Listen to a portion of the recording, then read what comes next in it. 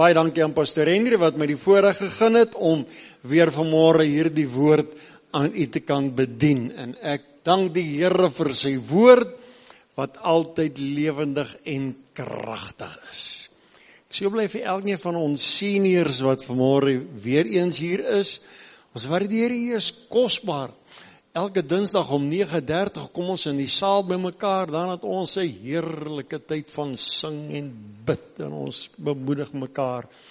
Wat 'n voorreg om die Here te dien.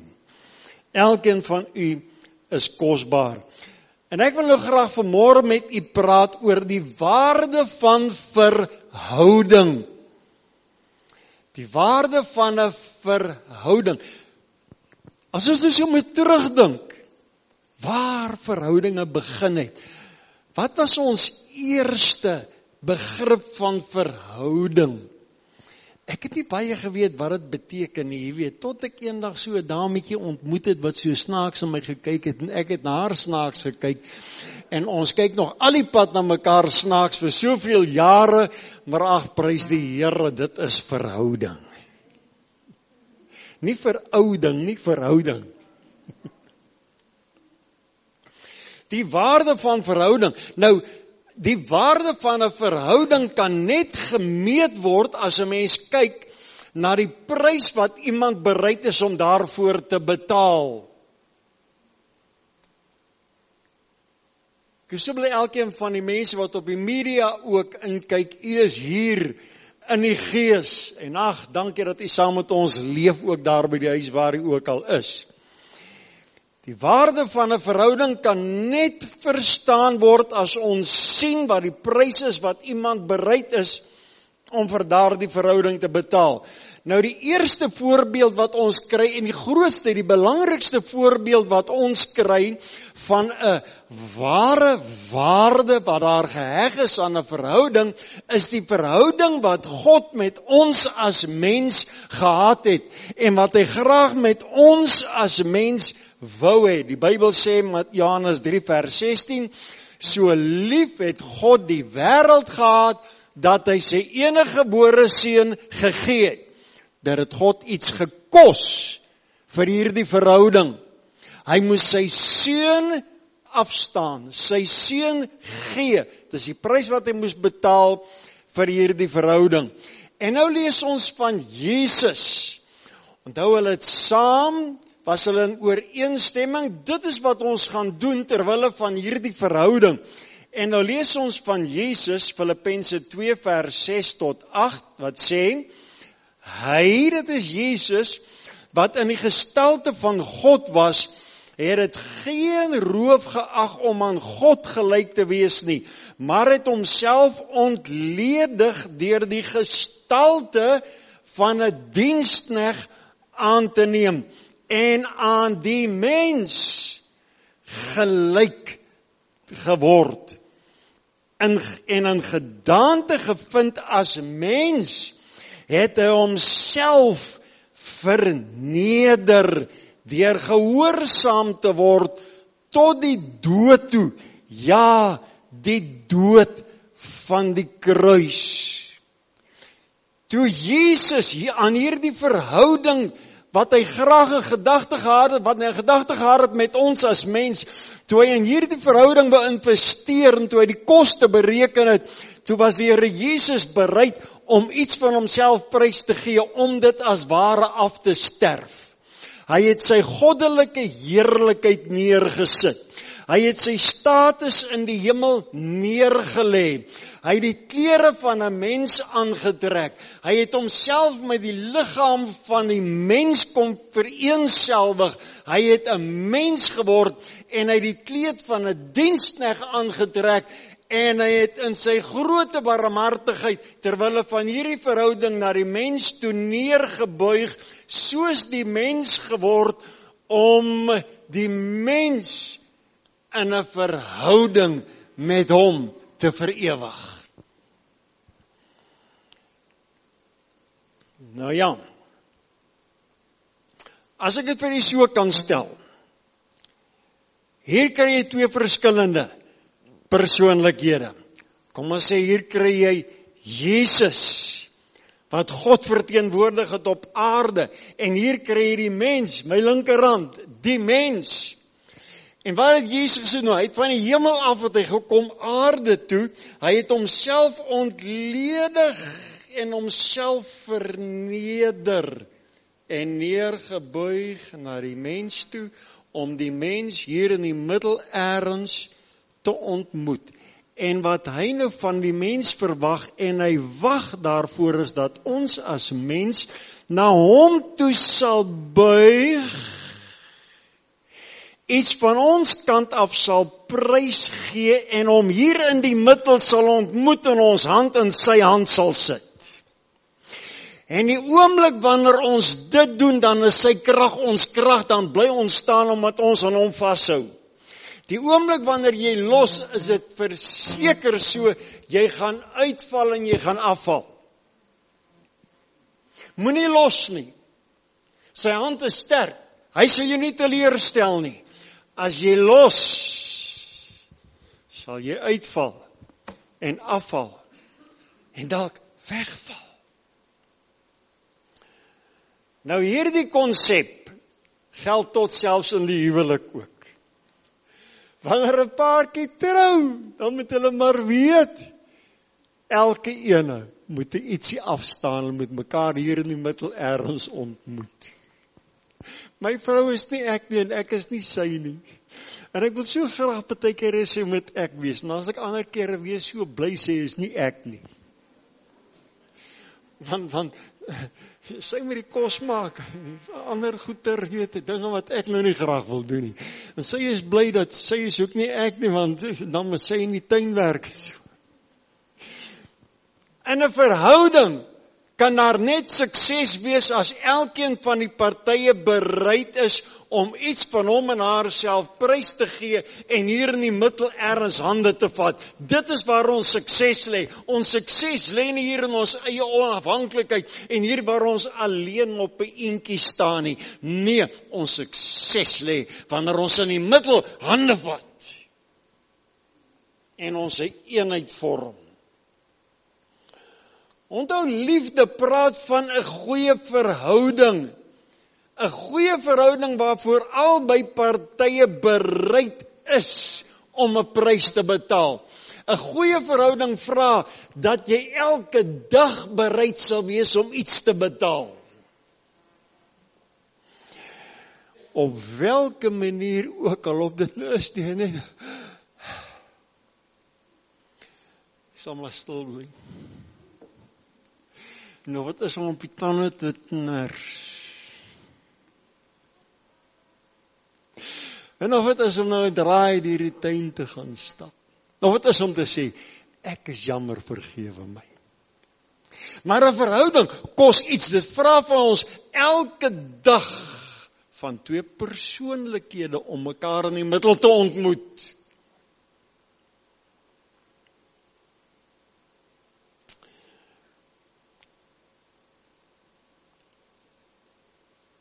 Liefde is 'n daad. Dit bewerk goeie verhouding. Nou, hierdie selfde konsep kry ons dan ook in 'n gemeente. En ek is so bly dat u hier is, dat u daarna kan luister. En elkeen oor die media wat hierna kan luister, dieselfde konsep kry jy in 'n gemeente. Onthou mense, in 'n gemeente moet daar ook 'n eenheid wees. En ek lees in die Bybel dat Paulus stuur vir Titus, een van sy geestelike seuns, en 'n afvaardiging na 'n gemeente toe. En hy sê vir daardie gemeente, hy laat weet hulle, en hy sê in 2 Korintiërs 8 vers 24, hy sê, gee dan aan hulle die bewys van julle liefde. Gee aan hulle die bewys van julle liefde. Die GW vertaling sê, so give these men a demonstration of your love. En dan die ISV sê, demonstrate to the churches that you love them. As hulle by julle aankom, demonstreer Hoe dat julle lief het. En hy sê vir een gemeente, julle moet sommer vir die ander gemeentes ook leer, jong, wanneer hierdie mense by julle aankom, moenie net sê ons het julle lief nie, demonstreer vir hulle. Ons het julle lief. Kyk, 'n demonstrasie is byvoorbeeld, nou man, hier is 'n lekker water.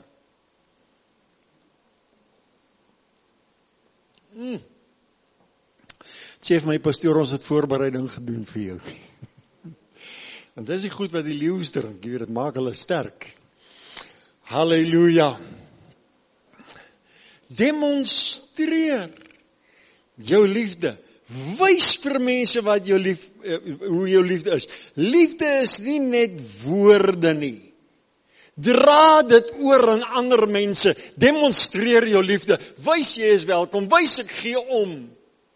Wys ek maak ruimte vir jou. Wys ek buig oor na jou toe. Kom ons buig na mekaar toe en ons vat mekaar se hande in die middel.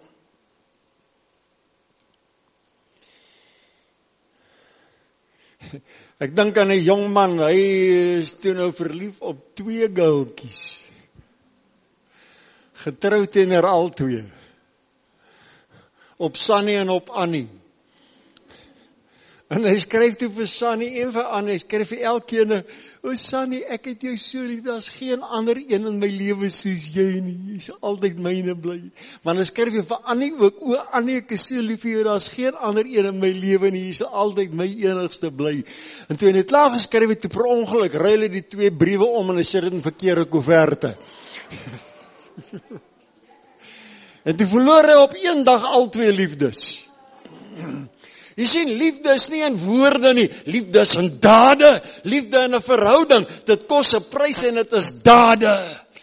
Wys my jou liefde, wys my hoe lief is jy, wys my wat se waarde heg jy aan die verhouding wat jy het met 'n persoon, met 'n instansie, met 'n gemeente, met 'n bediening, in die roeping waarin jy geplaas is in die huis van die Here. Liefde word gedoen. Wanneer 'n paartjie mekaar verlief het en hulle op witbrood is, manne gaan dit fantasties, maar die oomblik wanneer daar verantwoordelikheid kom en haar kindertjies is en haar werk is en rekeninge inkom, dan word die prys van liefde gesien. Dan moet jy betaal vir iets. Nou, 'n demonstrasie van liefde is 'n demonstrasie van verhouding. En verhouding kom altyd teen 'n prys. Ons lees dit. Romeine 5 vers 8. God bewys sy liefde tot ons daarin, dat Christus vir ons gesterf het, toe ons nog sondaars was. Hy bewys sy liefde. Ek is bereid om dood te gaan ter wille van julle. Ek is bereid om mens te word soos julle ter wille van julle. Hy het soos ons geword, sodat ons soos hy kan word. En as jy nie bereid is om iets af te sterf nie, sal jy nooit eers in die middel by die plan van God kan uitkom nie. En as jy nie bereid is om verhouding te betaal nie, is daardie verhouding eintlik niks werd nie. 'n goeie verhouding is nie goedkoop nie. Dit kom altyd teen 'n prys. Jy kan gerus Efesiërs 4 vanaf vers 1 tot so 15 kan jy by die huis gaan bestudeer. Ek het soms jou vrye vertaling gedoen en ek gaan hier en daar net so ietsie aanhaal. Daarin praat Paulus met mense en hy sê, elke ene van julle is geroep om ergens 'n plekkie in die gemeente te vul. Dat sy ondersteun mekaar wanneer jy die plekkie moet vul. In sagmoedigheid en in nederigheid en met liefde. En dan sê hy, moenie ongeduldig raak teenoor mekaar nie. Raak so ongeduldig, man. Nee, moenie ongeduldig raak. Jy moet mekaar aanvul en nie aanval nie. Hy sê, verdra mekaar. Verdra mekaar. Doen alles in julle vermoë om die vrede te bewaar. Halleluja. Want ons is geroep tot een liggaam. Ons is geroep as 'n gemeente en as gemeentes waar hy ook al is om een liggaam te wees. Ek wonder wie van u sou vanmôre kerk toe gekom het as jy geweet het dat ek hier agterkant sou kom staan het en net die helfte van my liggaam sou hier gewees het. Ek weet nie, die onderlyf of die bolyf of so in die middel deurgesteek. Ek dink julle so gehol het.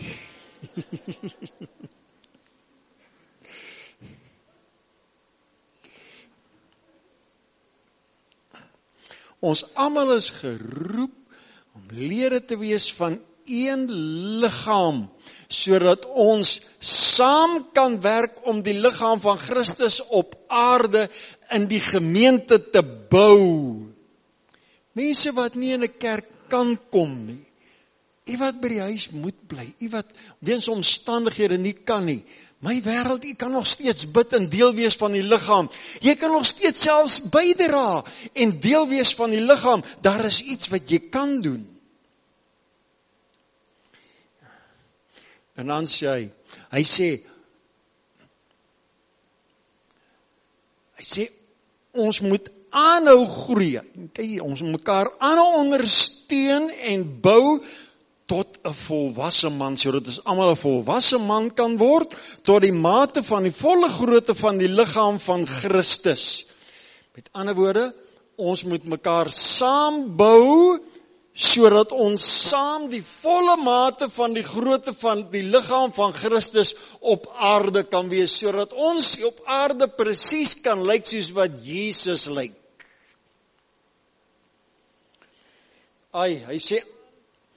Hy sê ons moet aanhou tot die mate. Mate is meet. Met ander jy moet met jou typie saamvat. En elke dag meet en sê, jong, waar kom ek nog kort? Waar is daar nog iets wat ek moet aflê? Want ek moet so groot word en saam met my mense moet ons groei soos Christus, sodat ons soos hy kan wees. Ons moet almal streef om in hom te groei tot die volwasse beeld. Sê toch vir die persoon langs jou of daar naby jou, sê wees geduldig met my. En dan sê jy sommer, en ek sal geduldig wees met jou. Alles dit soms moeilik.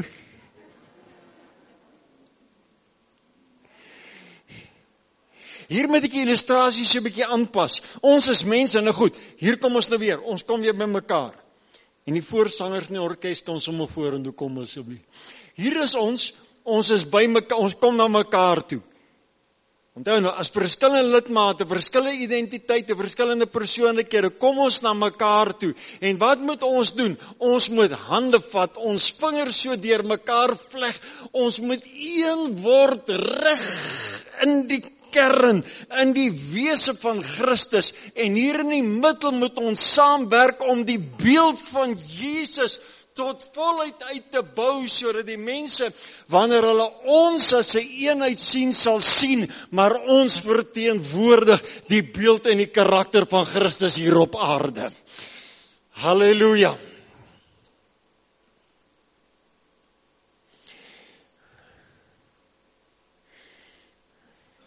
Volmaaktheid lê nie in isolasie nie. 'n Mens moet nie dink dat jy gaan volmaak wees as jy jouself ergens opsluit in 'n plek en jy weier om met enige mense kontak te maak of om met 'n groep of iemand te assosieer en te kommunikeer nie. Dit is nie volmaaktheid nie. Volmaaktheid lê hier in die middel, hier waar albei partye van hulle self iets afgesterwe het en mekaar in die middel ontmoet, sodat hulle in Christus kan groei en kan sterk word. Is daar nog iets wat ons van onsself moet aflei om mekaar in die middel in Christus te kan ontmoet? Maar ek sê nou vir u dat ek persoonlik, ek sê nou vir u, in hierdie same eenwording in die liggaam van Christus, moes ek dinge afsterwe. En voortdurend wanneer die ou Adamiese natuur terugkom, dan besef ek hier is nog 'n stukkie wat moet sterwe, want ek het altyd die maatband, ek wil soos Jesus wees. Daarom kan ek nie seer kry wanneer iets my eie ego raak nie. Ek kan nie kwaad word wanneer iets my eie ego raak nie. Ek kan nie aanstoot neem wanneer iets my eie ego raak nie. Want nommer 1, ek is mos dood, ek is saam met Christus gekruisig en ek leef nie meer nie. En wanneer daar enige iets kom om kwaad te word, of om seer te kry, of om aanstoot te neem, dan sê ek, maar ek is mos dood. Al wat vir my saak maak is die naam van Jesus. En dan, hoe kry ek dit reg? Wanneer die versoeking kom, om terwille van my eie ego op my tone te spring, of vuiste te bal, of ergens in 'n hoekie te gaan wegkruip, dan sê ek, jou Satan, in die naam van Jesus, bestraf ek hierdie seer kry. Ek bestraf hierdie kwaad word. Ek bestraf hierdie aanstoot. Ek is bereid om 'n prys te betaal. Ek is bereid om 'n prys te betaal. Die meeste van julle weet hoe ek in hierdie gemeente gekom het. God het my uit die dood uit opgewek, Pastor Henry het vir my gebid. 'n Groot wonderwerk. En hier is ek bereid om my prys te betaal. Dit kos altyd 'n prys. Wanneer mense mekaar ontmoet, sê hulle, "Is 'n fantastiese ou daai. Jy ken hom nie goed genoeg nie. Hy's maar 'n mens net soos jy. Maak ook maar foute en soos ek. Maar hier in die middel is daar 'n plek waar ons by mekaar moet kom. Halleluja. 'n Verhouding is 'n lewenstaak, 'n goddelike verantwoordelikheid en 'n groot voorreg. Die waarde van verhouding is, mense bly by mekaar en hulle help mekaar om te groei in Christus. Halleluja. Come Holy Spirit. Come Holy Spirit, we need thee. Come Sweet Spirit, I pray. Dit wat ek gesê het, moet ons in die praktyk uitlewe. En as jy voel daar is 'n plekie ergens in jou lewe waar daar 'n tekort is en jy sê, Here, hier moet ek nog aanpas en ag, dit moet sommer deel van die boodskap wees, dan sê ons, Come Holy Spirit, I need thee. As jy vir 'n paar oomblik jouself wil toewy aan die Here, gaan sommer op die knieë net daar waar jy is, om kom uit vorentoe en kniel hier en sê, Here, ek vat maatband en ek sien, hier is 'n tekort in my lewe, hier is te veel in my lewe, tog te veel van myself, ek moet afsny, ek moet afsterf, en ek moet skoonmaak, halleluja. Kom neem die vrymoedigheid, net soos wat die Here, so wat jy in die hart voel, gaan op die knieë, kom buig voor die Here, halleluja. Come, Holy Spirit.